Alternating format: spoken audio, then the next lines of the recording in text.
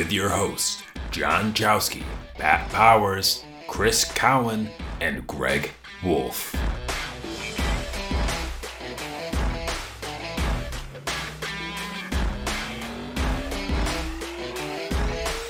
This is the X-Step Podcast.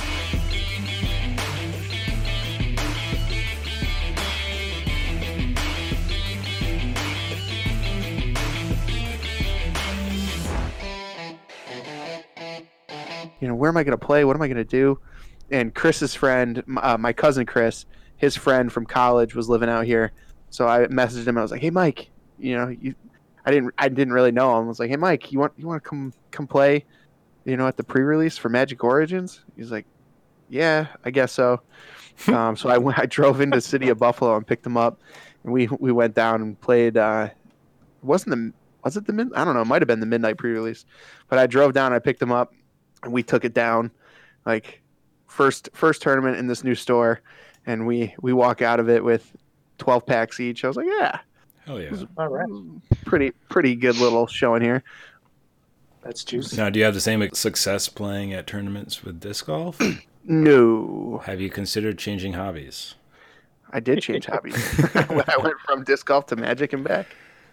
His hobbies are now also fatherhood. Too. Yeah. Mm-hmm. This is true. See, Magic was significantly easier before I was married because I didn't have somebody breathing down my neck like, "You spent how much on a new deck? Those fetch lands cost how much?" If you break it down by the hours you play with them, it's only a couple bucks an hour. However, I did parlay it. So before I moved out here, I condensed my collection. I took like all of my standard stuff that I had, and I condensed it. And, one of the guys back home was going to Massachusetts for a Grand Prix, and sold all my stuff and traded it for 8 fetch lands, which were at the time like $100 a pop. So I made out with 8 fetch lands for my standard collection that I wasn't going to use. So I put all that stuff in a binder, and then just like any of the extra stuff that I had that was worth anything. And when I moved out here, it sat on my desk.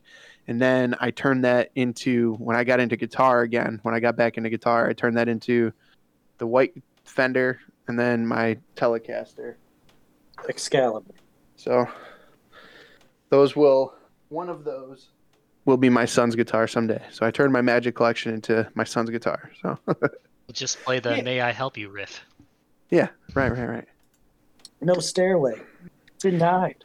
Greg, do you remember the day you and I remember like in the Hannaford parking lot, pulled up like super sketchy, like window to window, and I traded you a Stormbreath Dragon for an Ashiok maybe and something else. I don't remember. Yep. This was outside where the old Blockbuster used to be. Yeah. Yeah, exactly. I remember that. The cards aren't so important. It was the fact that we pulled up like window to window in this old sketchy parking lot.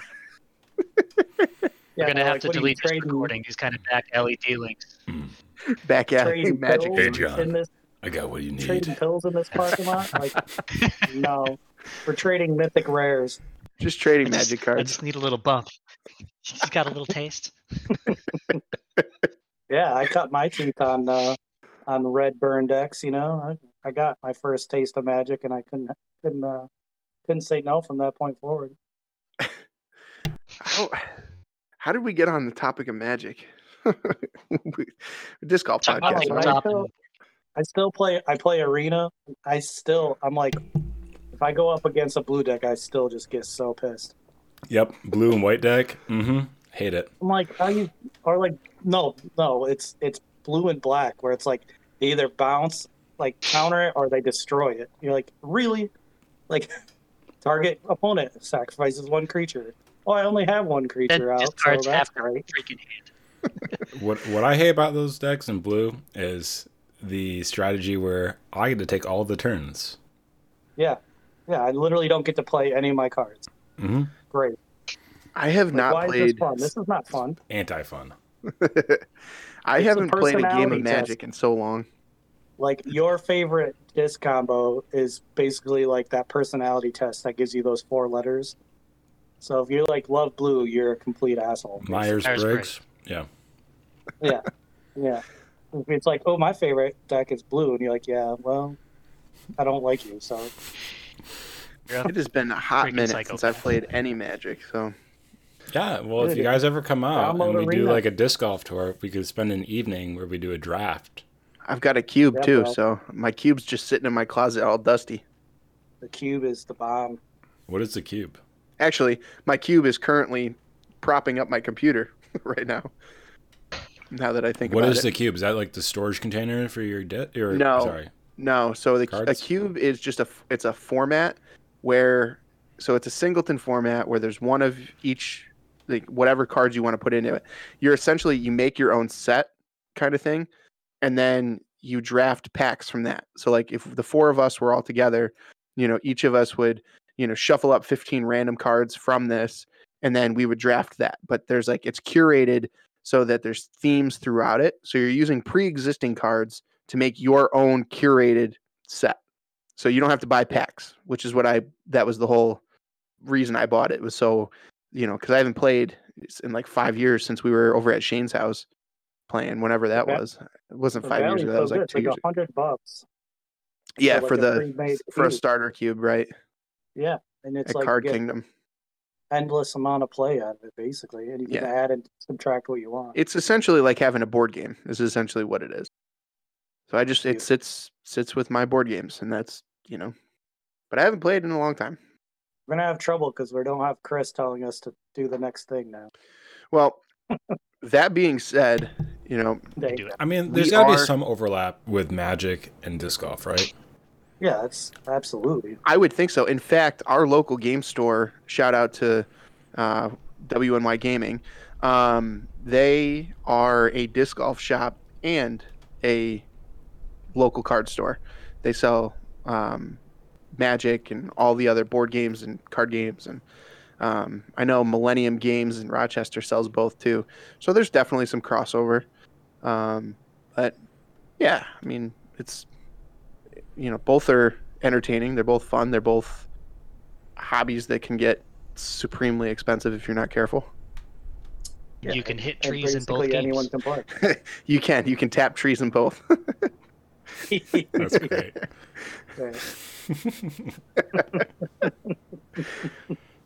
All right, so those astute listeners out there might recognize that brand spanking new voice.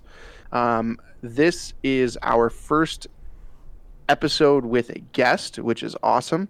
So you have your three normal hosts, John, Pat, and Chris are all here. But we also have... Excuse me? John, Pat, and Chris, like I said. Greg is not here. Greg couldn't be here tonight. Greg got lost trying to buy his Snoop Dogg wine. No, I didn't get Snoop Dogg wine this time. I got 90 plus sellers, so I don't know if that means this is intended for ages 90 and plus, or this wine is somewhere distributed between 90 different sellers at random locations. But I was intrigued. Wait, what's it called? It's called 90 plus sellers. Interesting. I thought you said it cost $90 plus. I was like, damn, man. No. Sorry. All I 90 can plus say is- sellers. Chris's Greg impersonation is spot on tonight. Right? Yeah. He's real good.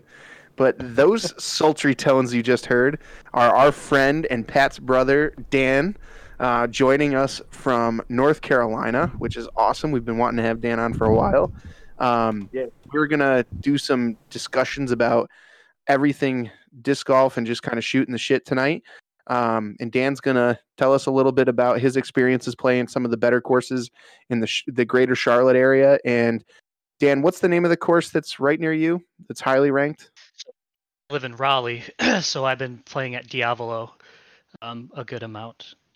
So I've only been out to the Charlotte area once for work a few weeks back. You played Hornet's Nest out there? Yeah. What'd you think? Was it as difficult as it looks? Yes. It was mostly empty. It was a beautiful day afternoon. It was probably only in the 50s, but that's probably pretty too cold for the Carolinians. So I had the course to myself, and it was lovely. Yeah, I mean, we don't have to get into it now, but I will just say that whole course know what shot it's asking you to. You just have to execute it. And Right. I'd like to say I did, but fun. Let's put it that way. That's cool. And you said that like hole 2, like if you watch the Pro Tour Championships, hole 2, the one over the water, that wasn't like that's only for the pros, right? Like that's not part of the normal course. They basically have a sign that the island green, if you will, is only for tournament play. So you're just throwing a very short, like 200-foot par 3 up along the side of the water, and I suppose you could throw at it if you want, because the island's not blocked off. There's just no basket there. So Right. Cool. Did you have a favorite hole at Hornets Nest? The really long one, what was it, 16, 17? Is that the one that's like throw it really. it's like a double S bend and it's super tight the whole way? Is that one? Yep, and that's only because I threw a pretty good drive. The rest of the hole, not so much, but it's long and a slight dog leg left, probably like 800, 900 feet, and then a little uphill to get to the basket. It was awful, but it was an adventure, but I had fun with it. That's good. And then you said in the Raleigh area, what courses have you played in the Raleigh area? Are there a bunch, or is it just? Yeah, you got Raleigh, Chapel Hill, Durham. So a bunch of colleges means lots of disc golf. So beside Raleigh and Cary, there are a few very good ones. We mentioned Diavolo, which I think just got ranked top 10 in the nation, and it only opened in October, so it can only get better. There's really? a couple courses. Yeah, it's brand new. So, Dude, that's so disappointing because last March, I was down and staying in Raleigh for disc golf tourism. Yeah. It's too Wish bad. I'd known. Sucks to suck, dude. Yeah, right? Yeah, we weren't Oh friends man. yet. There's a few courses in Cary that I really like. There's one, most of them go through parks, just like anywhere else. There's the Apex Nature Park, which is beautiful. There's one called Southern Village up by Chapel Hill that we really enjoy. And there's one like right up the road from my house called, I don't even remember what it was called. But it's short and accessible, so it's pretty good for kind of beginners. But it has a little bit of challenge there. So it's a good place for me to go and do a quick round and practice on some things that I'm working on, which is really convenient. Mm-hmm. Have you ever been up to Roxborough? No. Do you know where that is? Mm-hmm. Okay. There's a Sasquatch course up there that I went to because when I was out there, I'm like, what courses? I was trying to make like daily maps of where I was going to hit up, and I'm like, Sasquatch disc golf, got to do it, right? You got to do it. And it's so fun because with the signage, there's like a narrative where as you progress through the course, it's like you're fighting Sasquatch, and like at the tees, like he's shit talking you. This is Sasquatch, and then as you get further through the course, like he starts getting like bruises and like bandages, like you're beating him. That's awesome. It's so cool. It's like they take what you see at a mini golf course. Like you go to Pirates Cove and there's a story there, right? Yeah. They just turn that to disc golf. Yeah, and it was a pretty good course. I would recommend it if you ever have the day to go up there. You should take the opportunity. I like. Sure, I will. It's sponsored by Jack Link's Beef Jerky. I'm actually eating Jack Link's beef jerky right now. Hashtag not a sponsor. No way. Yeah. That's awesome. Mm-hmm. So, Danny, I have a question. So, I've never been to North Carolina, and the disc golf down there gets a reputation as a certain style of golf. So, like, if anybody is familiar with ball golf or regular golf, you hear a lot about links style golf as a specific style of course and style of golf that you play on the course. You hear a lot about Carolina golf in disc golf. Is that do you feel like that's a real thing? Like, do you notice that the courses you're going to are all very wooded and they all follow a pretty similar mold where they're all, pretty tight fairways, very wooded, very technical? Or do you feel like it's a pretty good mix?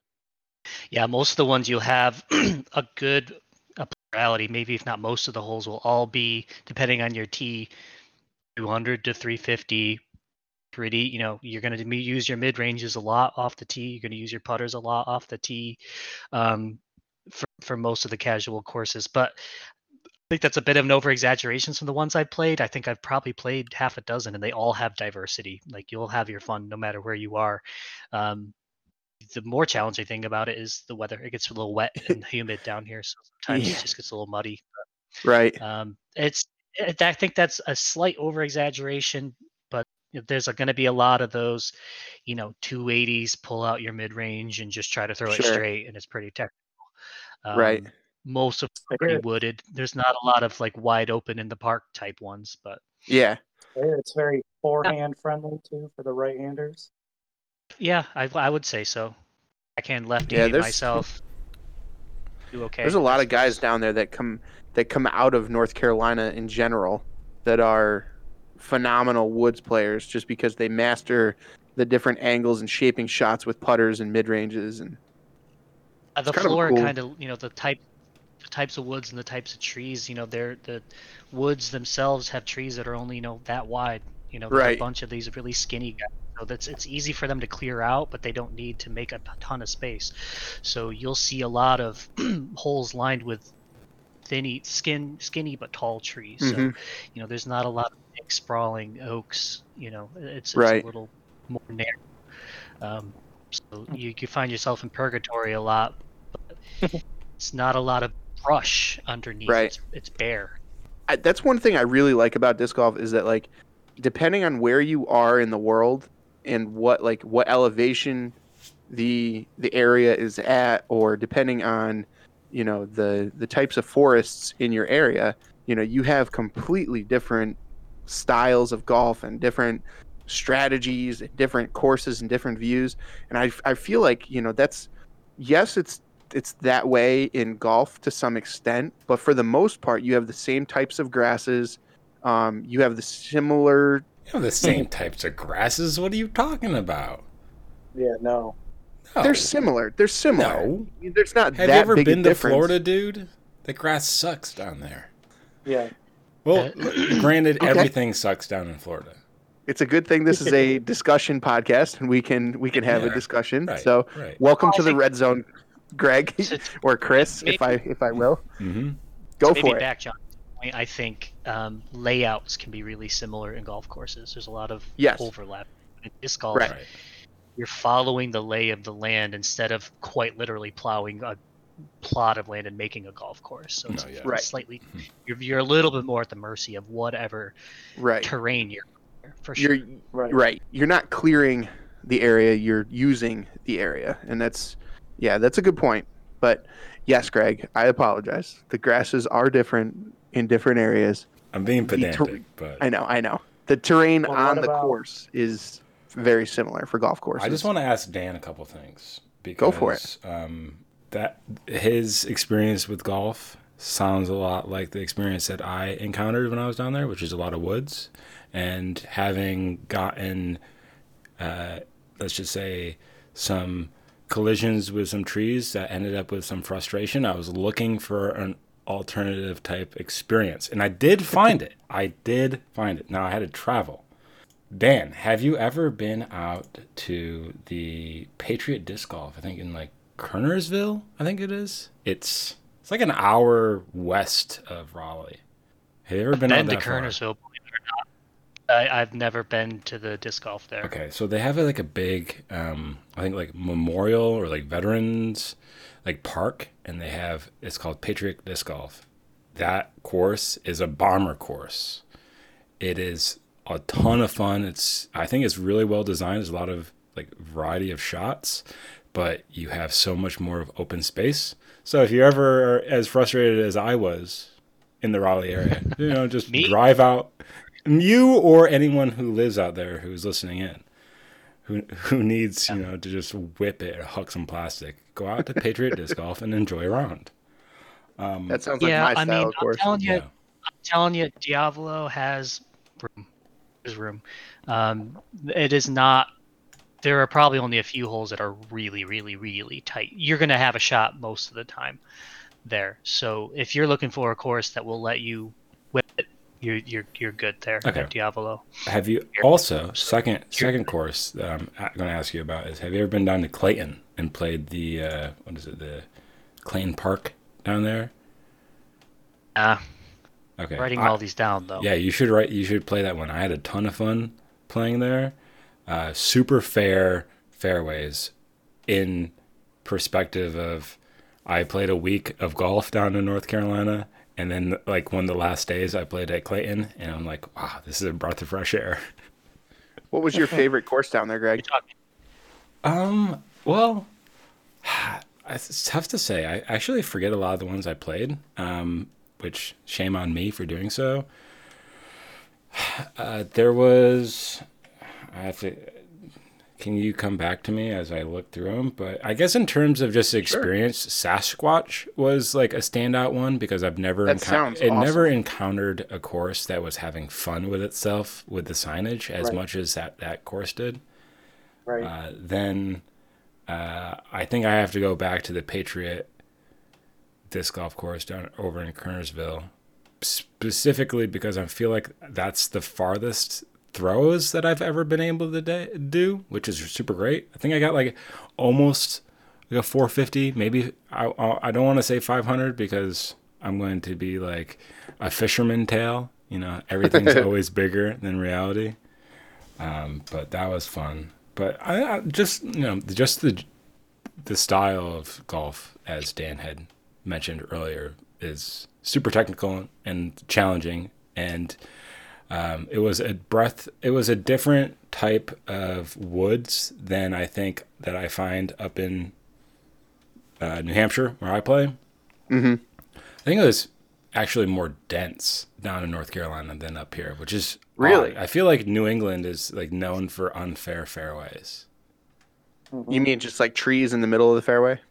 Yeah, I do. Yeah. And I feel like, and maybe I am misremembering because it's been, it feels like so long ago in the early days of COVID that it wasn't trees in the middle of the fairway. It was just tight fairways. Right. Yeah. I mean, well, golf down there has been around for a lot longer too. Like, I feel like, North Carolina was Charlotte in particular was one of the birthplaces. That was kind of like one of the first hotbeds of disc golf. So it's kind of cool to see how the different regions evolved, their style too. Because like you're right, New England and Carolina both have very different styles of golf, which has very different style of golf from Arizona, which has very different style of golf from California and Texas. Not to mention like in Texas, like during the Waco tournament that's going on, they're playing in super, super severe winds. Same thing in like Oklahoma, even Vegas. Like we don't really get that. Yeah, right, exactly.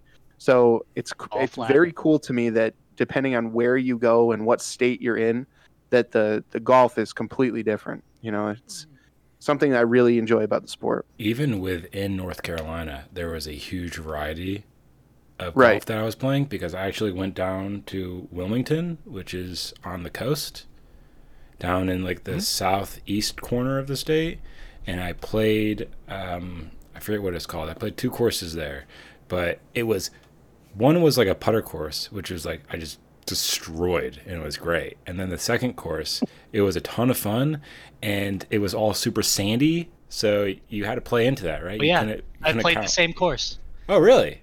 Played Awesome. there too.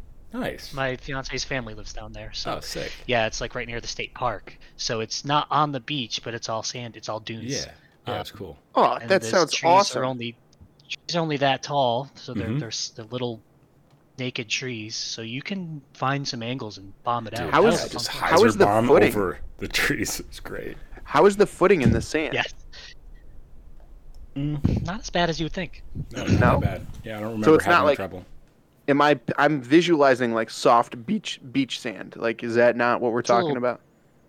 Beaten in for the most part. Yeah, it's more hard pack than like your feet are sinking into it, but it's enough to really absorb the impact of the disc when it slams onto the ground, so you don't get those flares as much.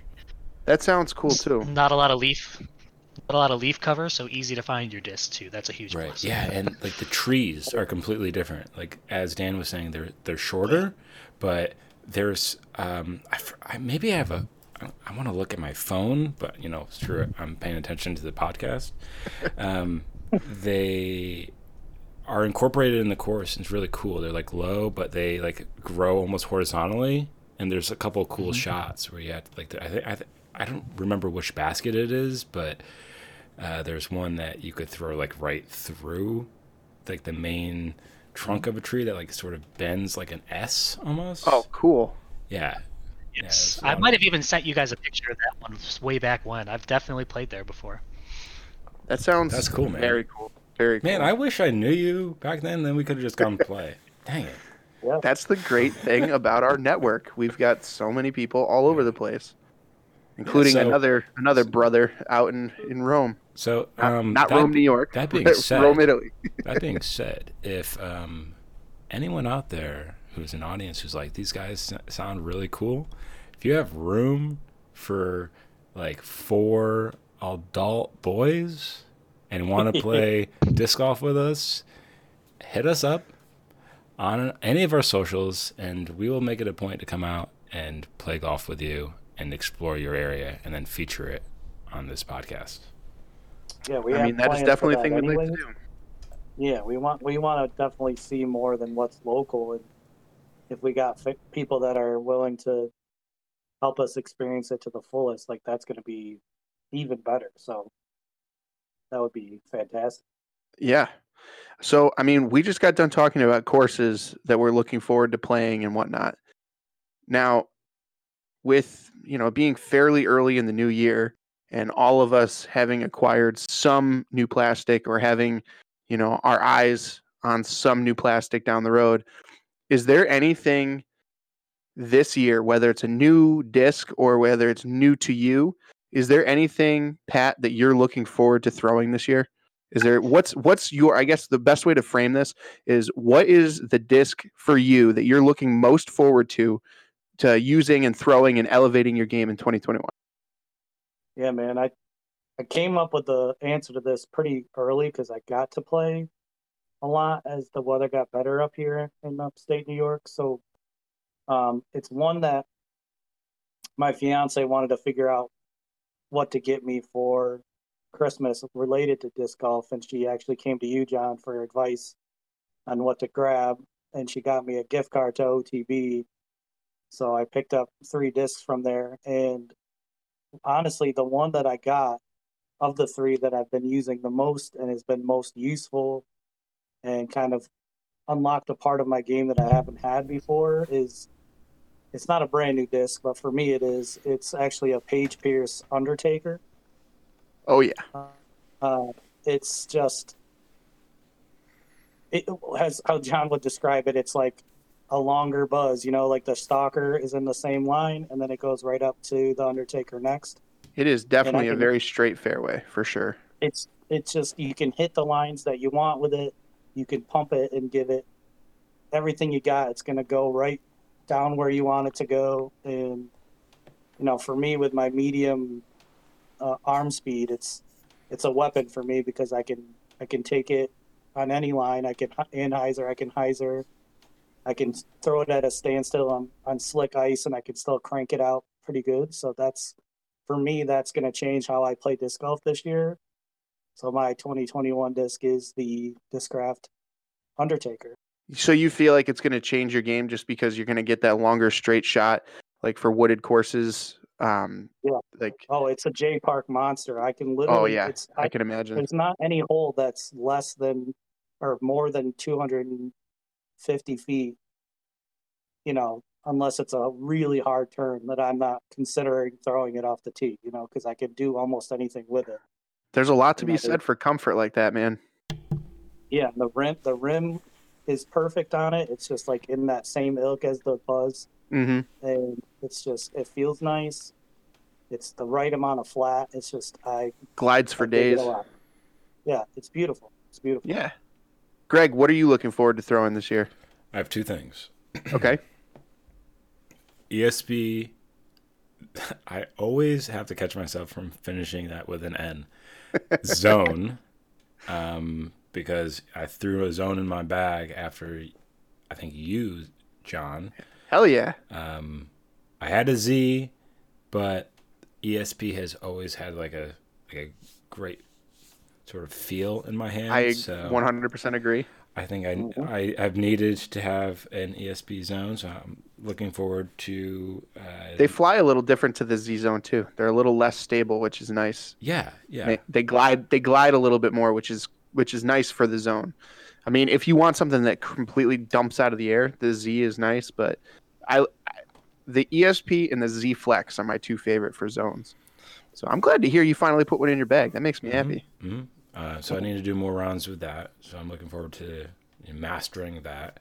Will that be your forehand, or is that a backhand, or primarily forehand disc? I feel like for me that it depends on the angle. Yeah. Okay. And it's going to be more of a distance-oriented decision. Okay. So I want to learn how to use it in both back and forehand, but I'm probably going to be using it with the 200 and less feet approach. Yeah, that's pretty much what I use mine for. Primarily forehands. I will still use a pig for anything that's like 100 and less. Maybe 125 and less. I love my pig. Forehand. Yeah, I love my pig. It's my Innova. I don't know why. Innova, can you get on making a premium plastic pig for my boy? The man just wants a champion and a star pig. Can we make that happen, please? I really do. Greg Wolf Tour Series 2021. That's right. Wilbur. If you just send me some white pigs in like star plastic, I will make you some custom dyed pigs, and I'll send them back to you, Innova, and then you can just label them as like first edition wolf discs. There you go. You got them. There you go. You can send me even 3 pigs, and then you can do like the whole like fairy tale type. That's right. Yeah. So what's the other thing you're looking forward to? I picked up, but I actually haven't thrown yet. Okay. The Greg Barsby Roadrunner? I think it's a Roadrunner. Very nice. Yeah. Is that champ or is it star? It's star. Oh. Okay. Why Have you ever thrown? No, I'm saying, that's good. I like the star plastic. I do like the star plastic too. I'm in my hand, the super rigid plastics. I like the grip of the other blends better. I do too, for the most part. And so what I want to use the Roadrunner for is the rolls. I want to get into rolling because I was playing Brewster Ridge last year, and I'm just like, I'm going to play a roller only round. It didn't survive the first couple holes, that is, but I feel every time I throw a roller, there's so much drama in every throw. It's like I can sit back and just commentate on my throw. It's great. Right. I love it. Is it hole 1 for the Pro Tour? Is it Brewster or is it Fox Run that Kevin Jones threw that amazing roller in the practice round? Or it was like a skins match maybe for Jomez. It was a couple years ago. It was for the Worlds, when the Worlds were at Smugs. I can't remember if it was. So which is I remember when he was in a skins match, I think with Paul Macbeth. Yep, that's the one. And there was Paige Pierce. Yes, and Germ and Sexton were commenting. I forget who was the fourth. Who was the fourth player? KJ, Paul. Was it James Conrad? No, I don't think so. Maybe. I don't know. Whatever. I could be wrong. It could have been James, and if it was, I'm sorry, James. You're great. But if that was the case, if you're referring to that was Fox Run. Okay, it's the one I think it was the one that you spotted for Cat on, right? Where it's like you have to cross that little bridge, like the tee pads across the bridge, and the fairway goes up to the left. Mm-hmm. Yeah, that's Fox Run. Yeah, that was great. Yeah. Barsby threw, he threw a roller there in the Worlds, if I remember correctly. That's insane. I don't think I could ever throw a roller. Well, maybe in the future, but not now. I don't know. Kevin Jones got up in there and parked that, but the Roadrunner. Have you ever thrown a Roadrunner? Have you ever used one? No. So yes, for rollers. Rollers are, it's like, I think it's bread and butter, but don't sleep on the hyzer flip potential. Like the wooded hyzer flip, nice, easy, throw it like, I don't know, 60% and just nice, buttery, smooth hyzer flip in the woods. Quick tip for any newbie who's listening in is you can kind of judge overall stability, which is sort of like a loosely defined term when it comes to describing discs, based on the sum of the last two digits on discs. So I don't know if we've ever gone over the flight numbers, and John, Why don't you just go for it? No, Why don't you're way more articulate when it comes to this, so I'll leave it to you. But to go over the flight numbers? To go over the flight numbers. There's 4 numbers primarily. There's your speed, there's your glide, there's your turn, and then there's your fade. The speed essentially refers to the rim width. Is they're directly correlated. The thicker the rim, the higher the speed of disc is. It's an arbitrary number, but it's the higher the number, the more arm speed it requires to get the disc up to, to fly the way that it's designed to fly by the factory. So the more revolutions the disc needs to attain that natural flight that the factory manufactured it for. A disc might fly completely different for you if you don't have the proper speed to throw a particular disc. So that's the speed. Again, it's the rim width and the revolutions required to get the disc up to its desired flight path. The glide, pretty self-explanatory, but it's, the higher the glide number, the longer it's going to kind of be lofty and stay in the air, which you would think for a Frisbee, something we're throwing plastic here. You would think we're trying to keep everything in the air for the long period of time. But there's a lot of situations in disc golf where you want something that's going to dump out of the air quickly. Or maybe you're an overhand guy and you want something that's going to just get to the ground. It's going to do its thing and get to the ground, or a backhand spike hyzer, or whatever the case may be.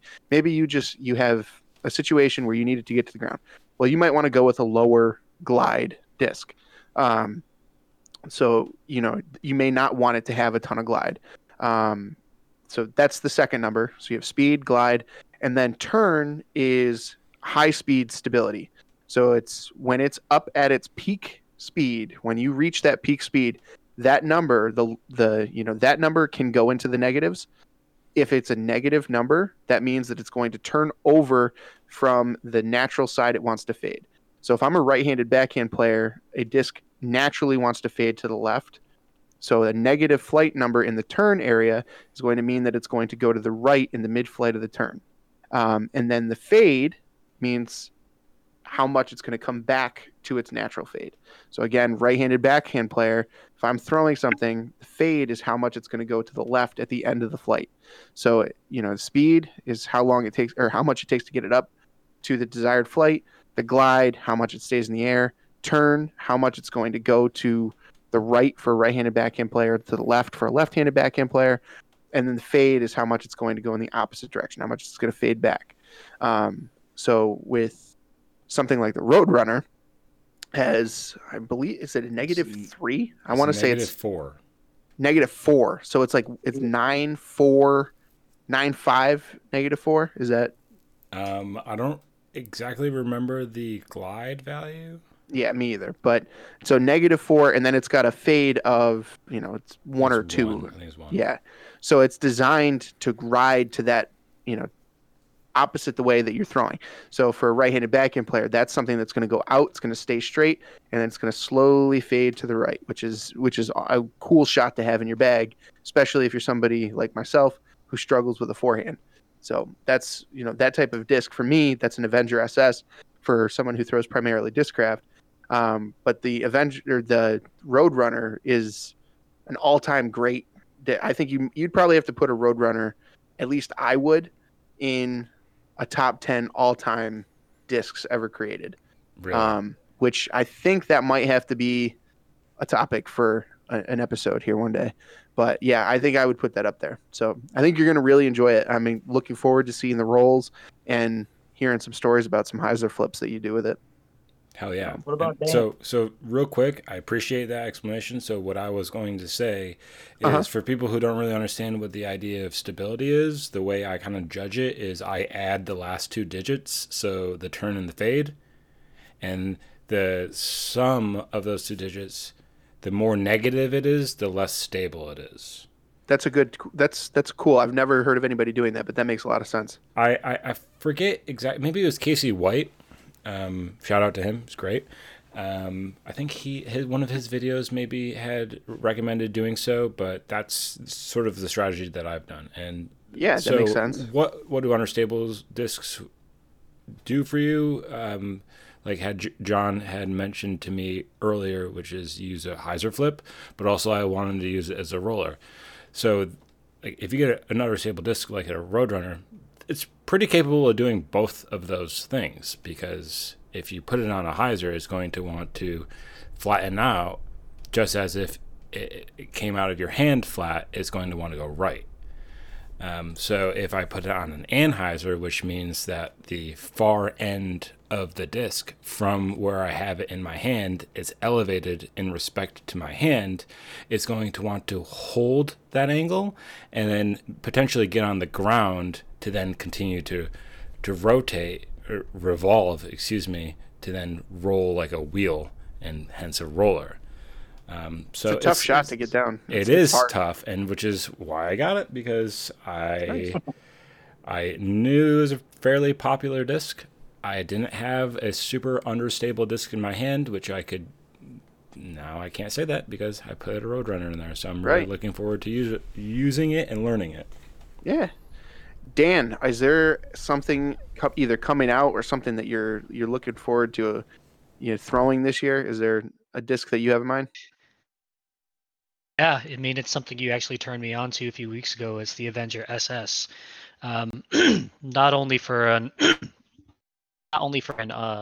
understable backhand, which I have decent enough backhand speed to get those 10-ish, maybe about 10 speed discs to do what they need to do. But I'm working very hard on a forehand, and that is a disc I can throw I don't have to crank it forehand and get a very good, reliable S curve on it. And That's I didn't brilliant. initially intend for it to be that, but I tried it just a couple of weeks ago, and just with a flick of the wrist, a very beautiful flight path. And sometimes I'm going to need that just for me as a left-handed person to move right and come back left for me. Mm-hmm. Super useful. I've actually thrown it more successfully forehand so far, but I've only used it a couple of times. So that is my 2021 disc weapon of choice so far, because I am working on the forehand and it's starting to pay off a little bit. So we're going to use that as a good teachable moment, because that's something that a lot of players don't do, like myself included. When I struggle with a forehand, and when I go to throw a forehand, a lot of times I'm reaching for the most overstable disc in my bag, because it's like, a safety blanket, and it's like me sucking my thumb, knowing that, no matter how bad I screw this throw up, I know it's going to the right. I know that this forehand is going to go that direction for me. So, but being able to do that and learn that with an understable disc, I think is a phenomenal teaching strategy. And like when you're learning a forehand with an understable disc, you really have to learn the form correctly, and it allows you to shape those shots. That's one thing that Big Germ, that Jeremy Colling does so well, is he is known for throwing understable fairway drivers on forehand lines, and it allows you to shape shots a lot better with with your forehand. It's really cool. I think that's a really nice strategy, and the Avenger SS is a great disc to do that. So. I think it was either you or Patrick just sent me an instructional video. I don't remember the gentleman who did it, but he made it really simple about finding the grip. Yeah, finding the grip. And I literally did what the video said, which was don't use an arm to practice. Just flick with your wrist every disc in your bag, your putters, your mid-ranges, and just get that motion down, and then eventually graduate to it. And it's paying off. And it's becoming, good. When I play 22 holes and I'm just cranking backhands and I'm getting tired, saves you a little energy too. Yeah, true. Actually, that was Robbie T, wasn't it? Was it? I'll have to, Yeah, I'll like have to go back. long dark hair, glasses. Hey, Pat, would Yeah. you be able to just post a link to that video on our social? I will. Yeah, sweet. Absolutely, yeah. Thank And you. if that's our boy You're welcome. Robbie, shout out to Robbie C. We should tag him in Robbie's that. man. Yeah. No, you know what I found was a good It was- flying disc for me today, John? What's that? Was the PD, the Freak, bro. Such a good disc. Oh man, I threw that twice today at Prospect and Troy, and it like went straight and then just died a little bit to the left. Like very impressive. I didn't have to do too much to it. It just went. That's one of the things that I loved about it. That kind of parlays into the disc that I'm looking forward to. Sorry to cut you off, Dan. The disc that I'm looking forward to this year, Pat, is very similar to the PD. I am as I've said many times on this podcast already in our brief tenure. You're a Prodigy fan? I am a Discraft stan and ride or die, baby, ride or die. But I like that flight from the PD, and Discraft used to have the Avenger, which is out of production. They don't make it anymore. But for Ledgestone, they did a drop this year and are doing some out of production molds and brought the Avenger back. And the Avenger flies very similar to the PD in my experience. And I was able to get one of the new Big Z Avengers that, you know, I'm very excited to throw that. I like that style of disc as a control driver, that 10 speed.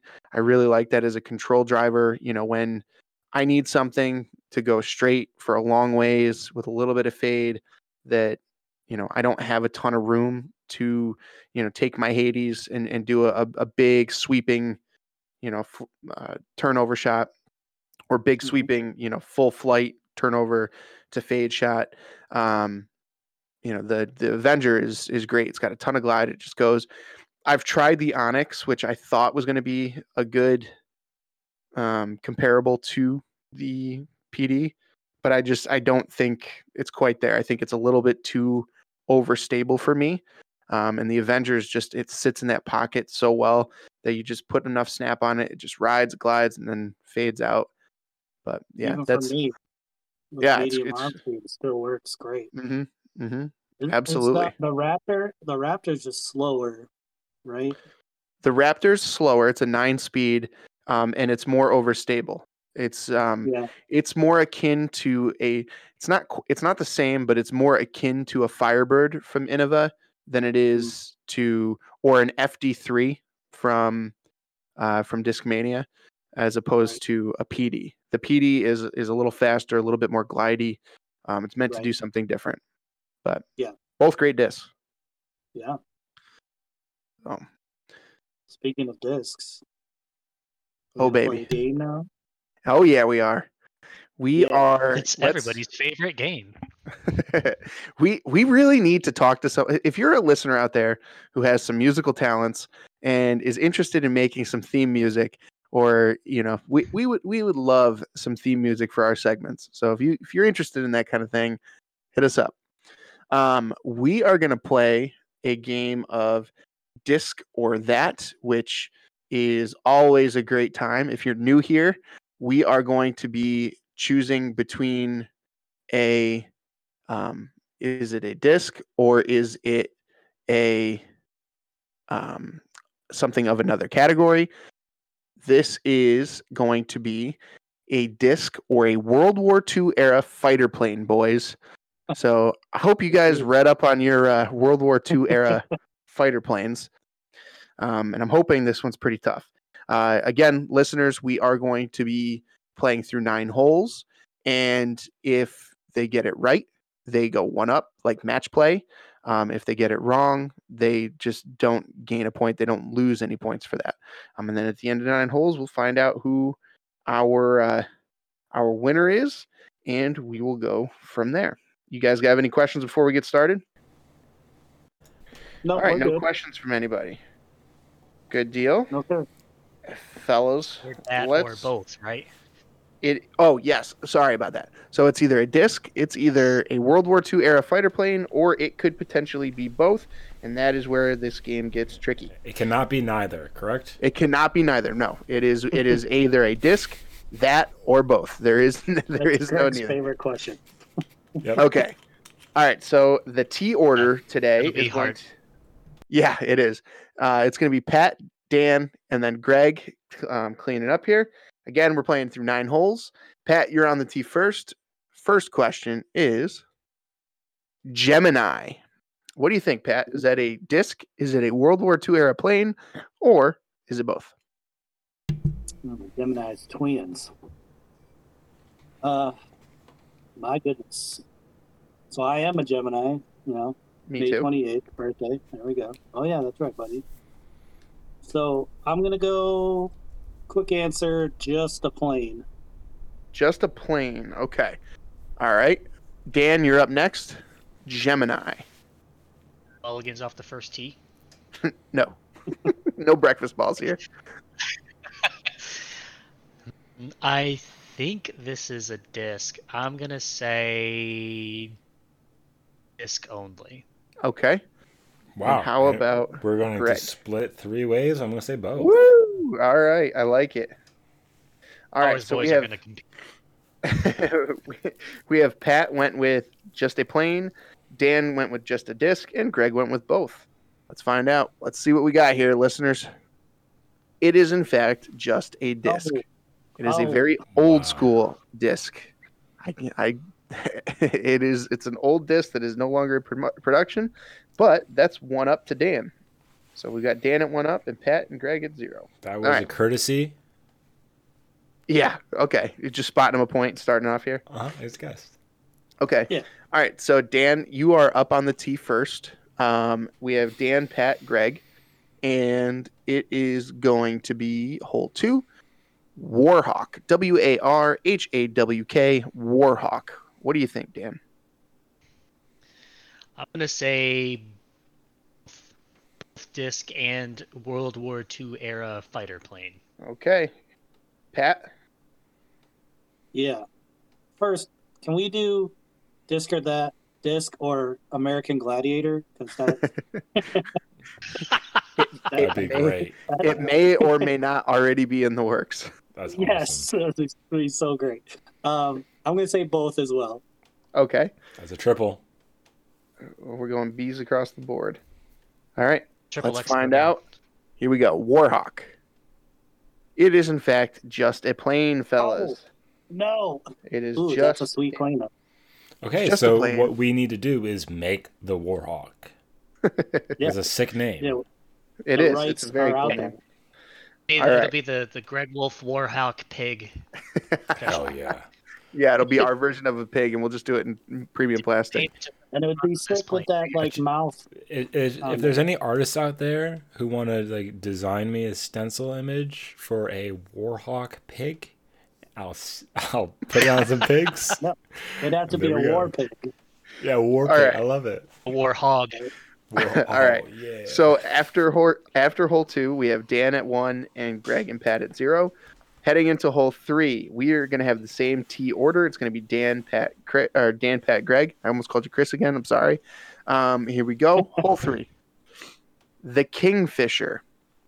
Kingfisher. What do you think, Dan? Disc, that, or both? I'm gonna say just the. I'm just say just that, just the plane. All right. Pat? I'm gonna say just a disc, actually. Okay. And Greg? I feel like this is a recording already. I'm gonna say both. Okay. Perfect. Greg's going both. Let's It's an find out. aquatic ship or aquatic plane. It is, in fact, an aquatic plane from the World War II era. Damn. It is a Wow. plane. So that is another point to Dan. All right, these are You guys are sick falling names. behind. You gotta just make these discs. Yeah, I Right. think that's a good Hell idea. yeah. It's a cool line of discs. All right, so again, Yeah, after hole Kingfish could 3, be a floating disc. Right. yeah, Yeah. right. So after hole 3, Dan's up 2. Pat and Greg are all square at 0. Hole 4, Picking it up. same tee order is going to be Dan, Pat, Greg. Danny, Wildcat. Wow. Shout out to all the cat owners out there, Indeed. myself amongst you. I'm going to say both. Okay. Yeah, both. For me too. Pat is going both. And how about Greg?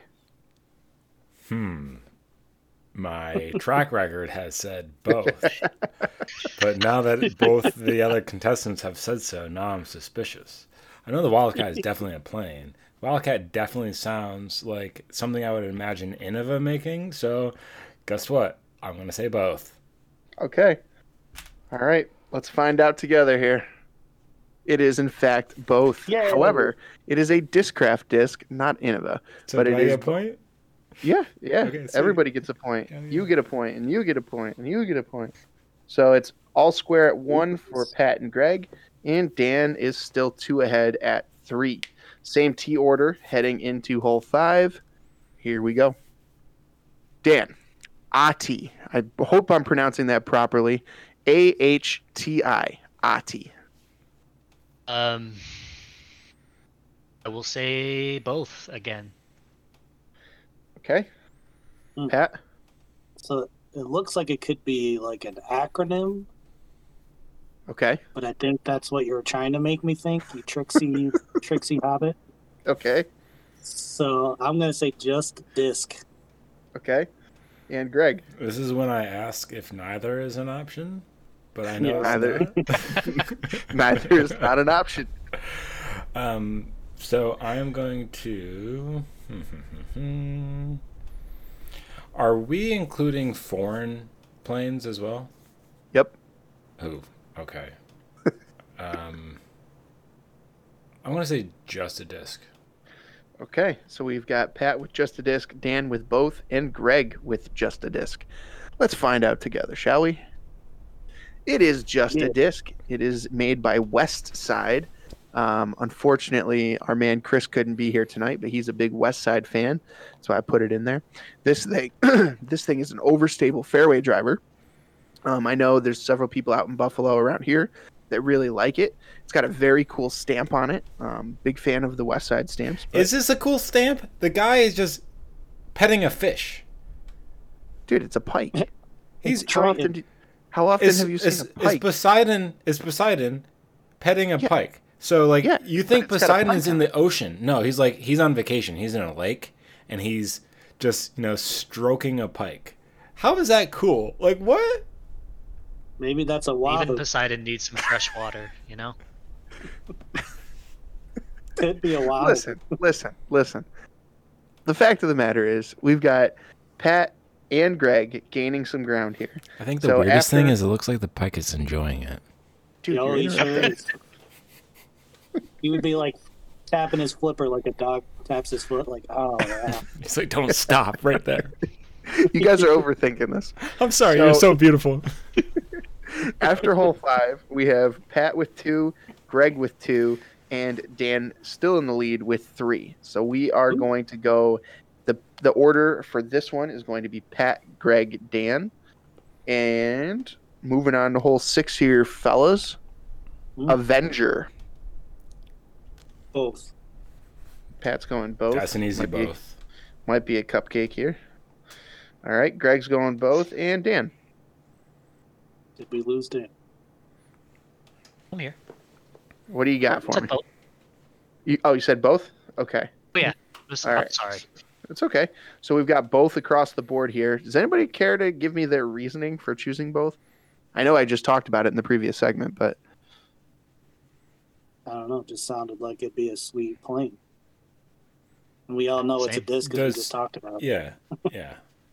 Okay. I agree. All right. Let's find out. It's both. It is, in fact, a Discraft driver that I just got done talking about. It is a control driver, and it is also a World War II era fighter jet. All right. So our fighter plane. I guess it wouldn't be a jet. It's got propellers. Correct. So, again, everybody gets a point here. So we've got Pat with 3, Dan with 4, and Greg with 3. T order is going to be the same. It's going to be Pat, Greg, Dan.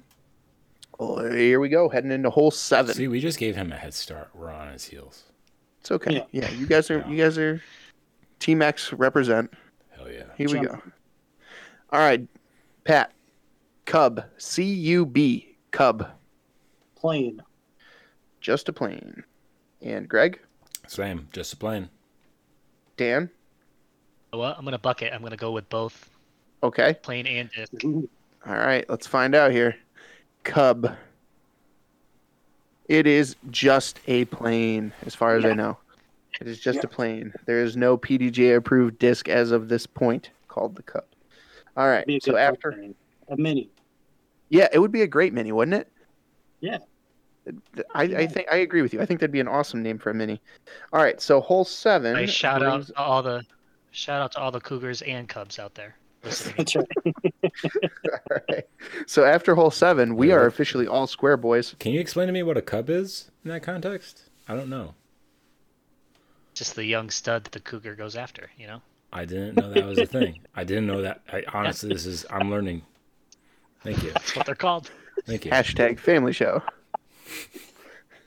So after hole 7, we're all square at 4. So we've got 2 holes left to play. We've got anybody's game here. Heading into hole 8, we have the same order. It's going to be Pat, Greg, Dan. Here we go. Hole 8, Pat. FX2. Disc. Just a disc. That's a disc. Greg. Yep. Just a disc. Dan. F. Colleagues seem really sure it's a disc. Who? No, I will follow. I will just say disc. Okay. No blood.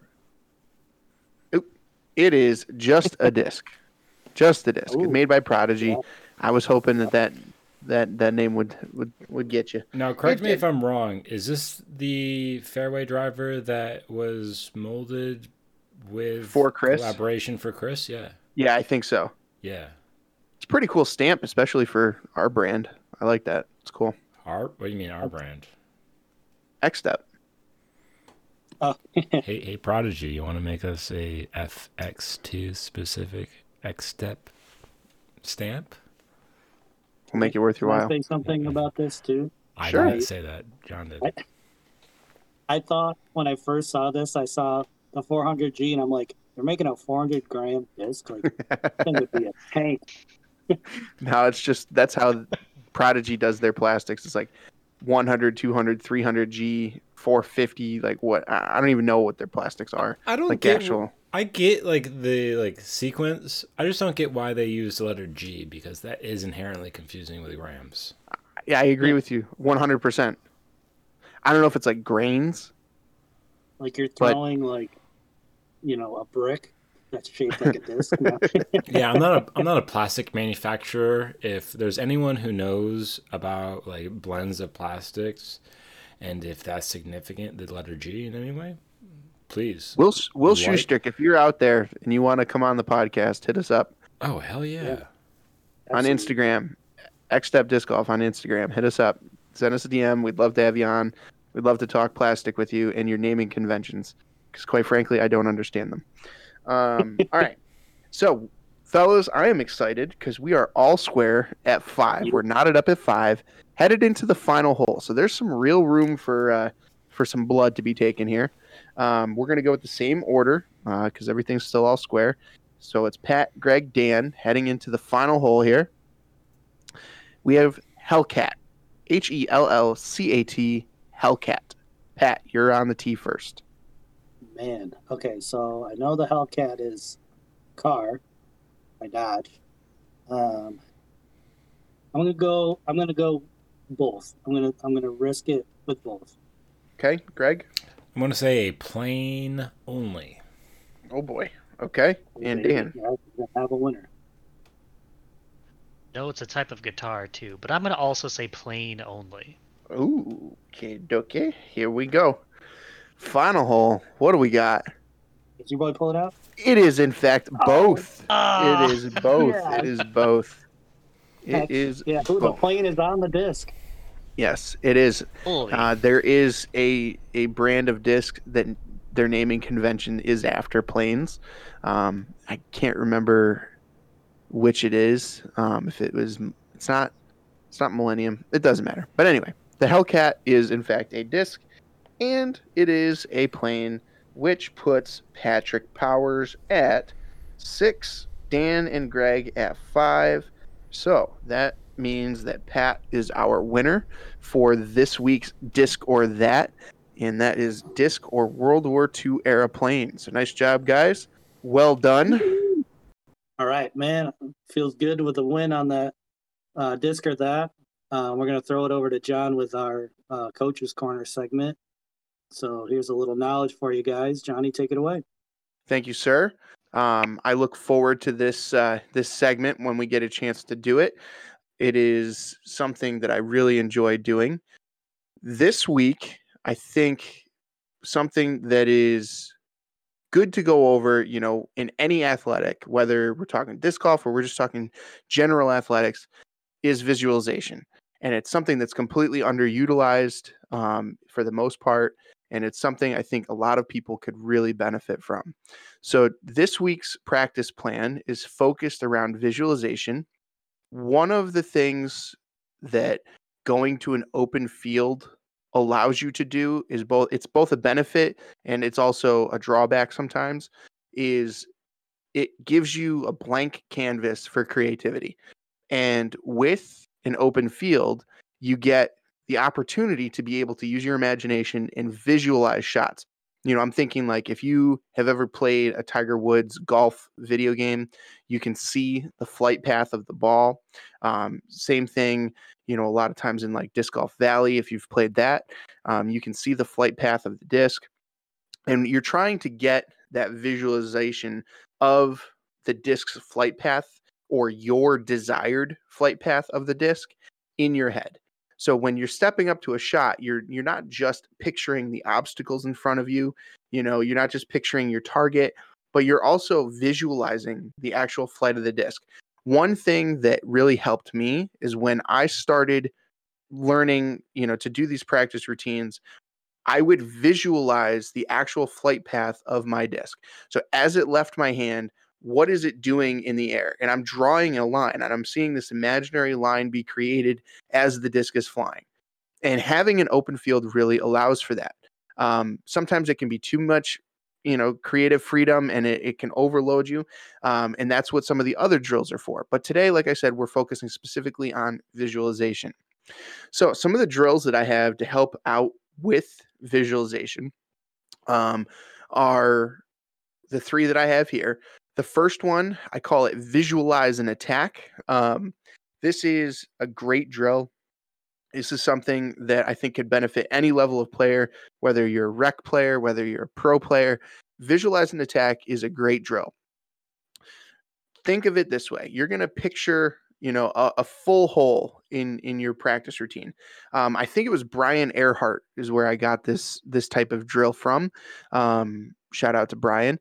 But this type of drill is a more realistic practice scenario for someone who plays in tournaments or someone who is looking to better their course, their golf game, not necessarily, their form for distance or their accuracy for putting or accuracy for upshots.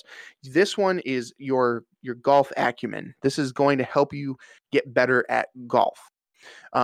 So you start out on whatever field you're on. It can be any field. If you have a practice basket, that's great. Put a practice basket out in the field. If you don't, that's fine too. But the big thing here is that you start out, you're picturing a generic par 4 disc golf hole. You're going to start out with a full drive. So it's a full power drive. You're going to throw your drive, and from there, you don't have to go to the next shot. You're going to throw a mid, and then you're going to throw your putter, and then you are going to putt. So that's why having the practice basket is nice. Because if I'm in the same spot, I throw my driver, let's say it goes 350 feet. Then I throw my mid, it goes 200 feet. Then I throw my putter, it goes 200 feet, and I make a putt. Okay, so that's how I start warming up for this drill, as I go through that a couple times. I might do that 2 or 3 times. As you move a little bit further through it, you really want to start visualizing the flight path of the disc. So not just throwing the drive, the mid, the putter.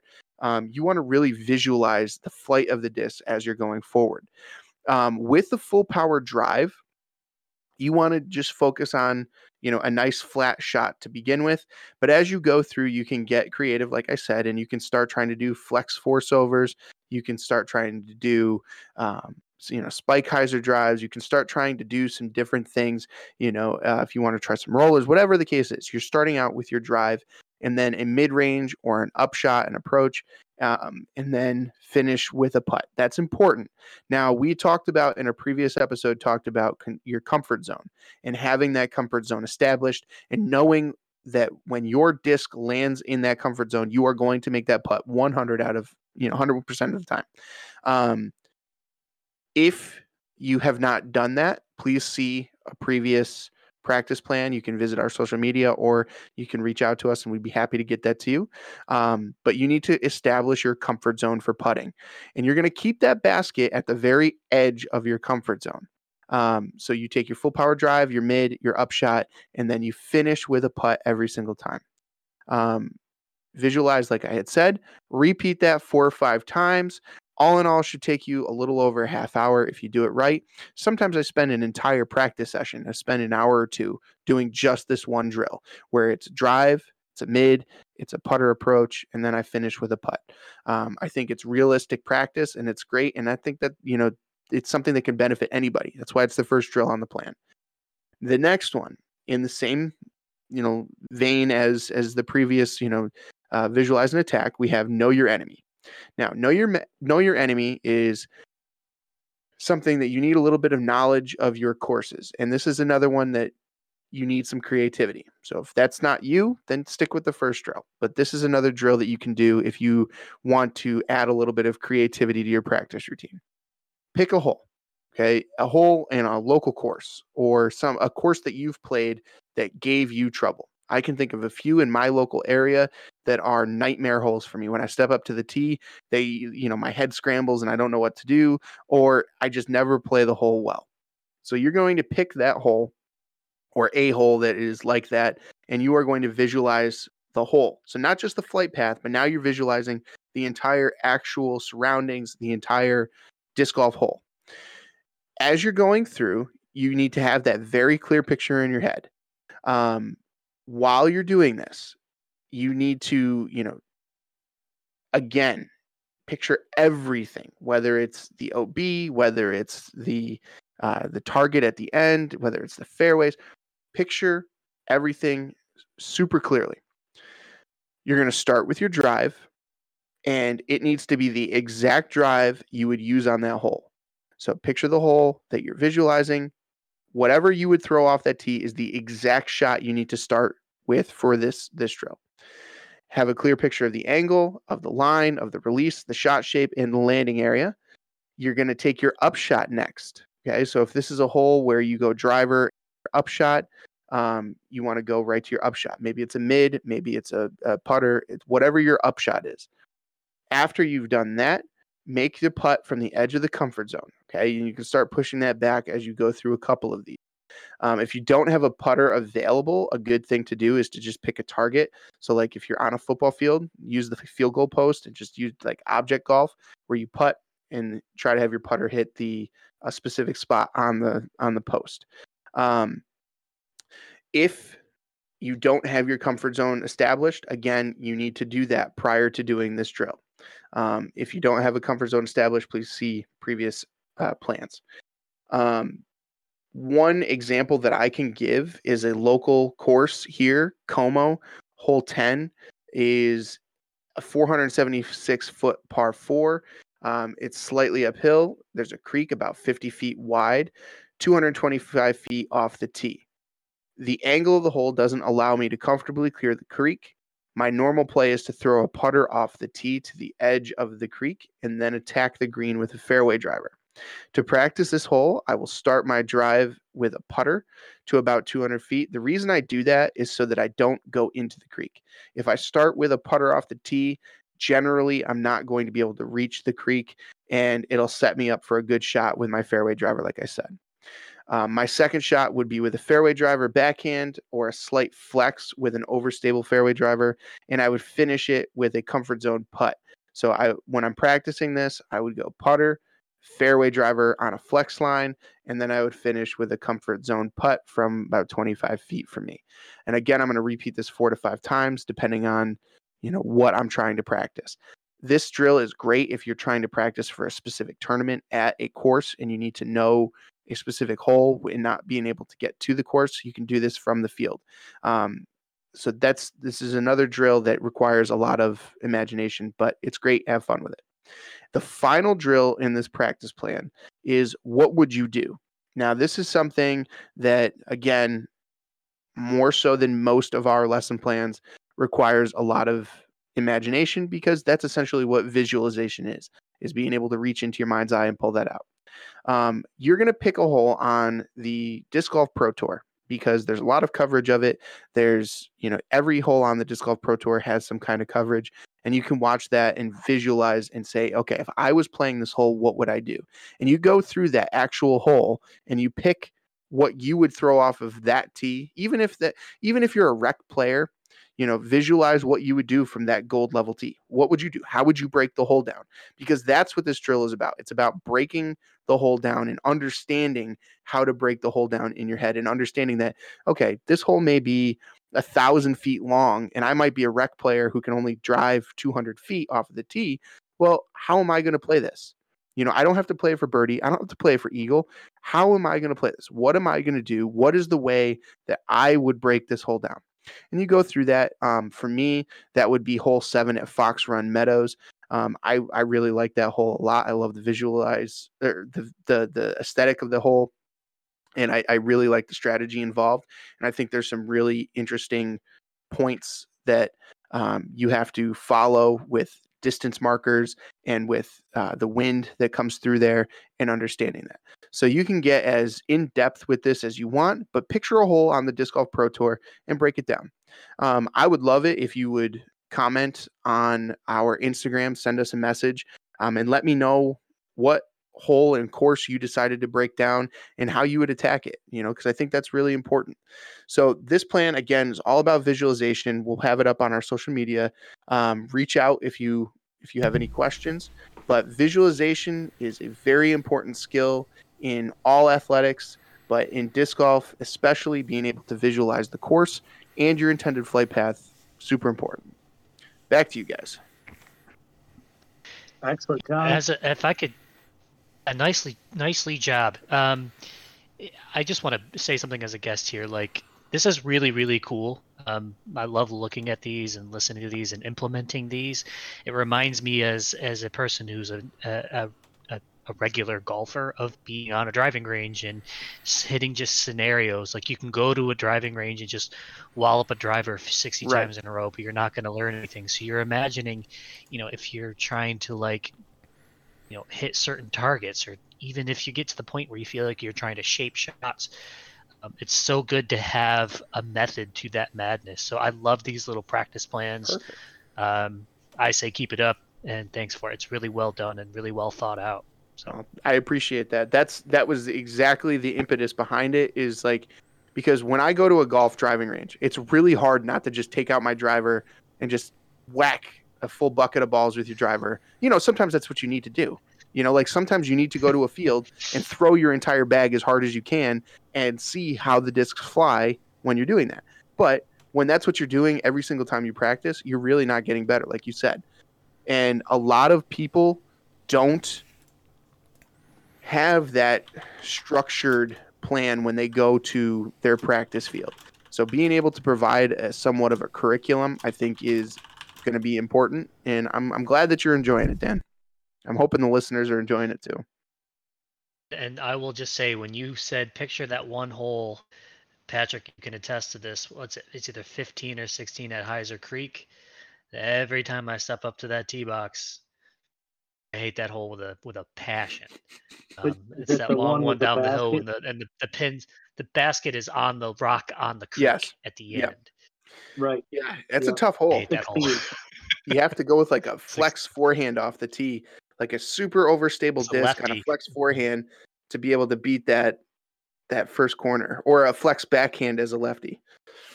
So, upstate New Yorkers, you know what I mean. Oh or yeah. do what my father did the first time and only time he played with us. Just throw a putter like all the way down and get a par somehow on a par 5. Like he just Was pooped it ticked. off the tee, pooped it down, pooped when like me and Dan were like left and right hitting trees. He's just parking the putter all the way down, and then first putt he just makes it in the basket for 5 on a par 5. Wow, great. Craziness. Yeah, it was amazing. But it was good news, and let's throw it to Greg with our weekly step in the right direction. Hell yeah, thank you, sir. So Yes. this week, what I want to do is something a little bit off of the course and give a shout out to a resource that I've used heavily with my personal venture into the art of disc dyeing.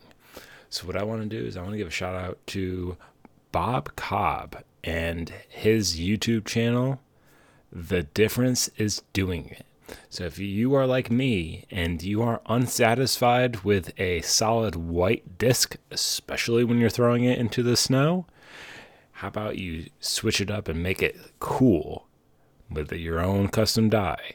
And if you don't know how to do it, check out this man's YouTube.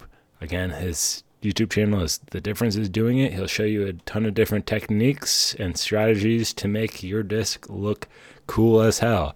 And maybe you'll find that is a lot of fun, because I have. And you know what? You can make it your own side hustle, and you can tell your significant other who's hounding you on how much money you're spending on discs, and you can change it around and tell them how much money you're making on discs. And with that, I'm going to leave you with, have yourself a great week, everybody. Peace. Yeah, thanks Dan for coming on, buddy. Absolutely. Thanks, Dan. Thanks, Dan. It's been a pleasure, and you need to come here I have more. one more thing to say before I leave. Absolutely. Please, everybody, if you find a disc and it has somebody's name and number, call them, please. Some people pay good money for these discs. Not a lot of people have a lot of money. Give them a call. They would really, really appreciate it. Whoever finds my Sidewinder in Chapel Hill, please send it back. I miss it dearly. Well said, sir. Thank Well you. said. Thanks for coming on.